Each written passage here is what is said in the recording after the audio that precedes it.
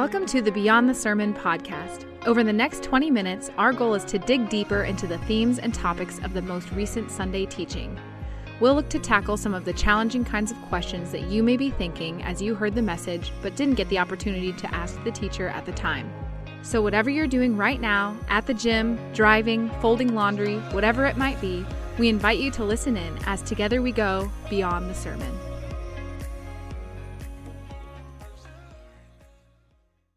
Well, welcome everyone. My name is Will Heron. I'm the Director of Discipleship at The Ridge, and I'm also your host for Beyond the Sermon. And with me today, I have Ridge Lead Pastor Mike Van Rees. Mike, welcome. Yeah, good to be here with you, Will. Yes, always good to have you. Mike, we were back in the Gospel of Luke this past Sunday, and you highlighted a passage that contains not one, but two miraculous stories, both of them really stunning in their depiction of Jesus' power and his compassion, actually. But I want to just start by reading a quote from your message. It was just something that resonated with me in particular. You said, "Do you want to spend your life talking about God, or do you want to know him? Do you just want to read about God, or do you want to do life with him? Do you want to just remember what God has done in the past, or do you want to be filled with him in the present?"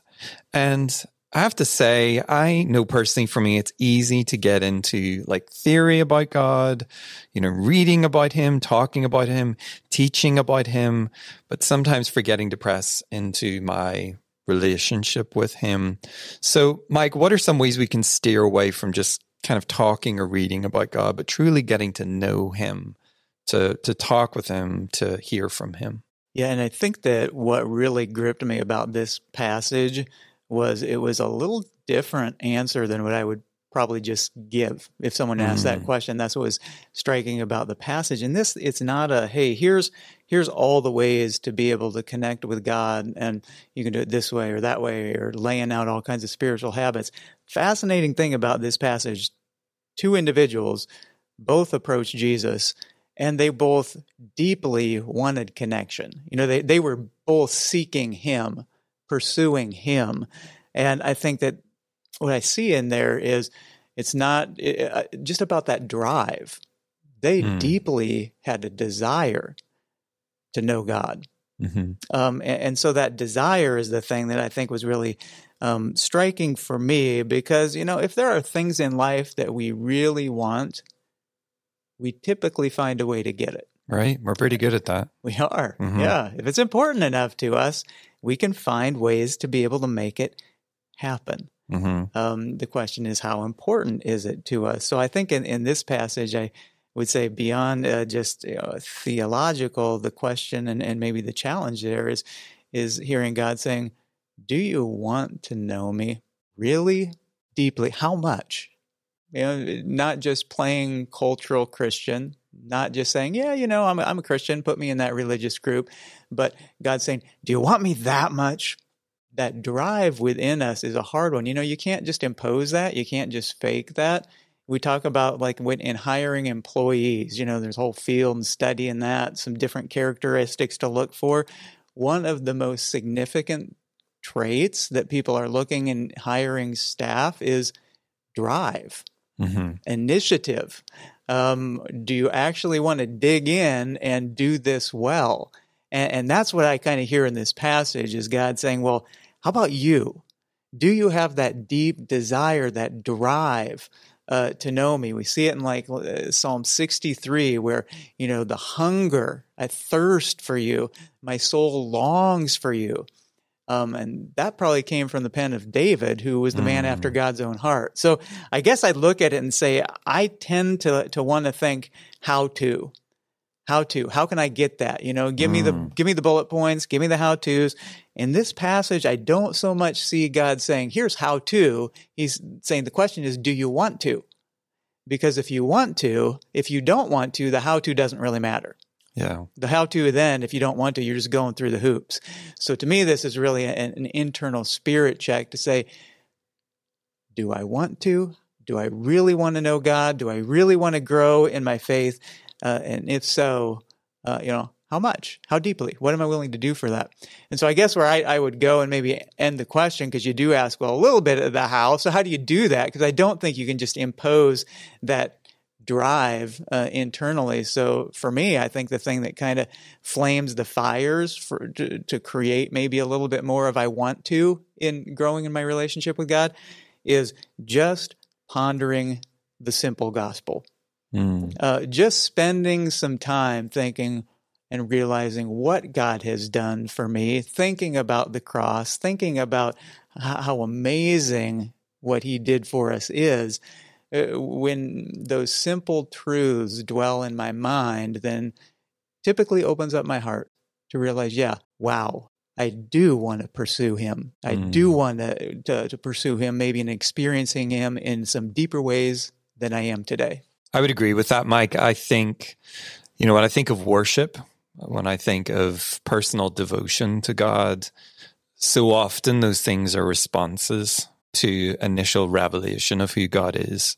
I was reading a psalm recently that just talked about the glory of God and the majesty of God in creation. And that stokes the fires of my heart, that I then respond in worship of him. Or I go out and sit in my deck. It's not very big, like it's just a small deck, but it means the world to me because I'm able to go out there in the evenings and I can look up at the night sky and I can see the countless, stars in the cosmos, all of which God has made, and it inspires praise and worship of him, remembering again who God is. So I love that you've brought that up, because I think when we're thinking about that passion for God, so often it is through revelation of who he is by his Holy Spirit, not only in creation, but also looking to the cross, looking to the resurrection, looking to the gospel. And I want to just say this, Mike, I don't know if this is totally relevant to the question, but I think it's an important thing to realize, and it's quite profound, I think. At our core, I think as human beings, we're really made to be known and to know others. When you think about the most fundamental thing for human beings, it's relationship, right? I mean, if you get to the end of your life, you get to look back. It's often the most meaningful thing, really, is those relationships and how healthy they are and how many of those meaningful relationships that you have. How telling then that the main thing that we're invited into in our lives is relationship with the one who made everything. And that's why Christianity isn't just kind of like a club to join or a religious box to tick, but actually it's at the core of what it means to be a human being, is to be in relationship. You were made for this relationship. And so that also inspires me to an intentionality. I want to grow in that relationship because it's the central thing in my life. I just realized that recently. I was just like, man, that makes a lot of sense. And relationships aren't static. Right. It's something that takes investment, it takes work, but there's growth. Yes. Yeah, I love that. Okay, well, Mike, just looking at our passage, the woman who touches Jesus had been experiencing chronic illness for 12 years. And I know you've had some personal experience of this in your own family, but also pastoral experience of coming alongside people with debilitating illness. I just wonder, for our listeners, would you have any guidance on how to come alongside friends or family with chronic illness, how to come alongside them in a helpful way? Yeah, I think one of the tendencies, particularly of followers of Jesus, is that we need to say some words of Christian wisdom that are going to turn things around for them.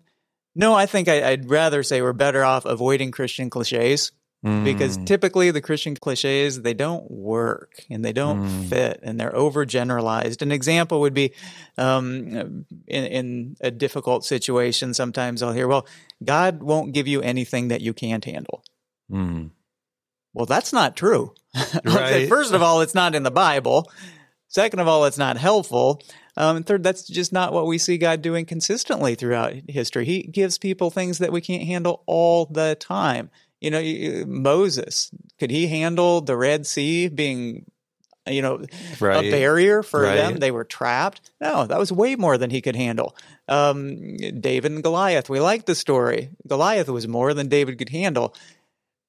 God oftentimes puts us in situations that are more than we can handle, and he does that so that we realize we need him. We need his strength and we need his power.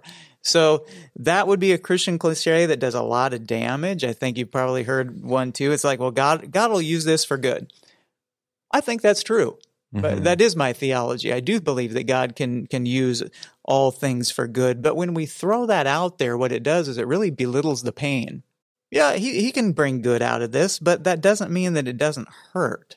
It's okay to be discouraged. It's okay if you're feeling pain in the midst of it. And that's where moving into the Psalms are people just sharing their raw emotions with God. And a lot of the raw emotions are negative emotions, discouragement, not seeing things that they want to see. So I think there's a value in letting those things flow, letting them out, giving that kind of space. So I guess to answer your question, I think don't avoid the Christian cliches, but then do this: give safe places to share. That's important. And that's probably more listening than talking. It's probably asking more questions, allowing the person to be able to vent and to share and to express things that maybe they aren't just in typical conversation able to share. But let those things come to the surface, draw them out. Our goal isn't to fix it, because most of the time we can't fix it, but just to show that we care. You're important. I want to know what's going on with you and what you're experiencing. What comes to mind for me, Mike, was from Pastor Rick Warren. Most people know who he is. Former pastor, I guess, at Saddleback Church in California. And they've had some really difficult things in their life. They lost their son through suicide. And I can remember him giving some advice to people about coming alongside people who are suffering or chronic illness, that kind of thing. And it was quite blatant, but he said, show up and shut up. And that was spoken, I'm sure, out of a place of pain, because I'm sure there was a lot of well-meaning people who came, and people we feel like we want to say something that's going to make it better. But so often the most meaningful thing we can do is have a heart just to listen and to learn and coming alongside others. Acknowledging mystery as well. Because so often I think we try to figure it out of what God's up to. As Osgun has said, author and theologian, we may be in the dark about what God is doing, but we're not in the dark about who he is. That's a paraphrase of something he said, but I think that's so helpful, because so often we feel like we know who God is and we want to know exactly what he's up to. But so often when we come alongside people who are in that place, I think we have to acknowledge mystery sometimes. Just say, I'm sorry, I don't know. But I'm here and I'm willing to listen. And so... Yeah, but I would agree. I think the showing up, don't underestimate the value of that. Showing someone cares, someone really, what I'm going through makes a difference. And we don't have to have all the answers. I don't think that's even the expectation. Right. Okay, one last question. Just again, looking at the passage, we've said in the podcast before how these miraculous stories, can encourage us. They're a reminder of God's power over sickness and death. But Mike, you shared in your message how this gives us hope not only for the present in this life, but also for the future. I just wonder if you could revisit that again and just share, because I thought that was really meaningful. Yeah, I think it's part of the passage that does point to there's more to come. And what we're experiencing now is just a short piece of really eternity, and it's a really fascinating perspective. I spent a summer as a chaplain in a hospital, and that was really eye-opening for me. The floor that I was on was a terminal illness floor, and so you're encountered a lot of death, and I hadn't encountered a lot of that until that point in time. A couple fascinating things stood out for me, and one of them on this floor was a renowned atheist, and I talked a lot with the nurses and the staff, and they shared, yep, that's who this person is, and he was well known. I'd kind of been aware of him, and he was unresponsive. Was just a matter of time until he was going to die. Well, interesting thing happened. I get called in, was paged, and the staff and the nurses on that floor, they're kind of freaked out And that doesn't happen very often because they get used to seeing death to that, day after day after day after day. So I'm like, wow, what is it that really got them rattled up? And what it was is this man who was a leading atheist in the community. He'd been unresponsive for about 10 days. All of a sudden, he sits up in his bed, and he had an expression of terror on his face, and then he flatlined. And they were really having a hard time dealing with that. The thing that comes out of it is, well, what did he experience? And the reality is there is something more after this life. And then there are stories on the flip side of that I probably enjoyed hearing a little bit more, but patients that were unresponsive, and yet at the very end, the nurses would share stories of how people would just open up their arms like they were being embraced, and then flatline after that. But the thing that's seen is, wow, something's happening. Yeah, something that we can't fully see, but it gives us a picture of what it is that happens after death. What I loved about in this passage in the Bible is that opening your eyes. What's the first thing you see? Jesus. What's the first thing that you feel? Well, Jesus. Holding her hand. What's the first thing that she hears? Well, it's Jesus. And we're not going to get all the miracles that we want on earth, but death for the followers of Jesus, the biblical perspective we have on that, death for the followers of Jesus, that's the biggest miracle. That's when everything is going to be restored, and everything's going to be redeemed, and we're going to be there with him in a creation that doesn't have the effects of the fall. So miracle, it's going to happen. Might be at that point in time, but that's when the greatest miracle, it's still yet to come. And that's what speaks so much hope into the present, that we see so much good in the world, and we do see the miraculous. We see people getting better and miraculously healed, and yet at the same time there are a lot of situations where we have those questions, and yet we have this hope that in the end that God is going to make all things new heaven, new earth. And that is quite extraordinary to begin to think about that. We're just about to jump into a study with the young adults on heaven. It's one they requested. It was wildly popular in terms of vote. But I've just been looking into that, and just to think about a world that is empty of death and suffering and pain and sin is an amazing thing to think about. And that it's not a pie in the sky, hypothetical kind of thing. It's a tangible place that we will be in, and we will be with him for all of eternity. And that's an amazing thing. I mean, if you need a shot in the arm in terms in terms of your faith, I mean, that just gives you that. And I think in the ministry of Jesus, we have a bit of an insight into what that is, the kingdom breaking through. We saw glimpses of it, but we will stand in that place of the kingdom fully come for all of eternity. And that, man, that's good news. Yeah, it is. And it's hopeful, and it's kind of mind-blowing too. I think of Moses in the Old Testament, he's like, God, I want to see you. And God's like, you can't handle that. Right.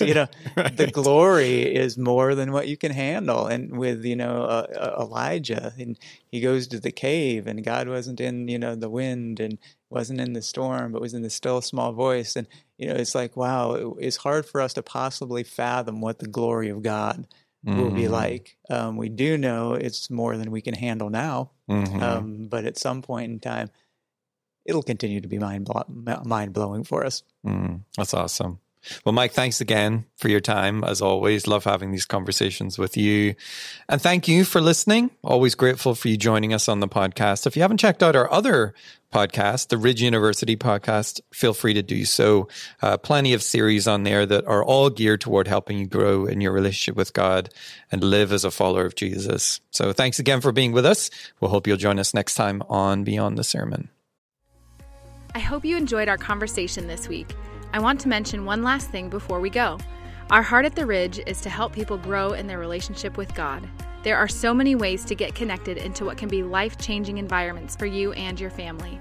The best way to keep in touch with all that is happening is through our website, bridgelife.org, but also through our weekly e-news.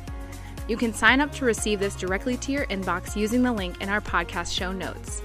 Finally, thanks so much for listening. If you've enjoyed what you've heard, please feel free to share with friends or family. We hope to catch you next time on Beyond the Sermon.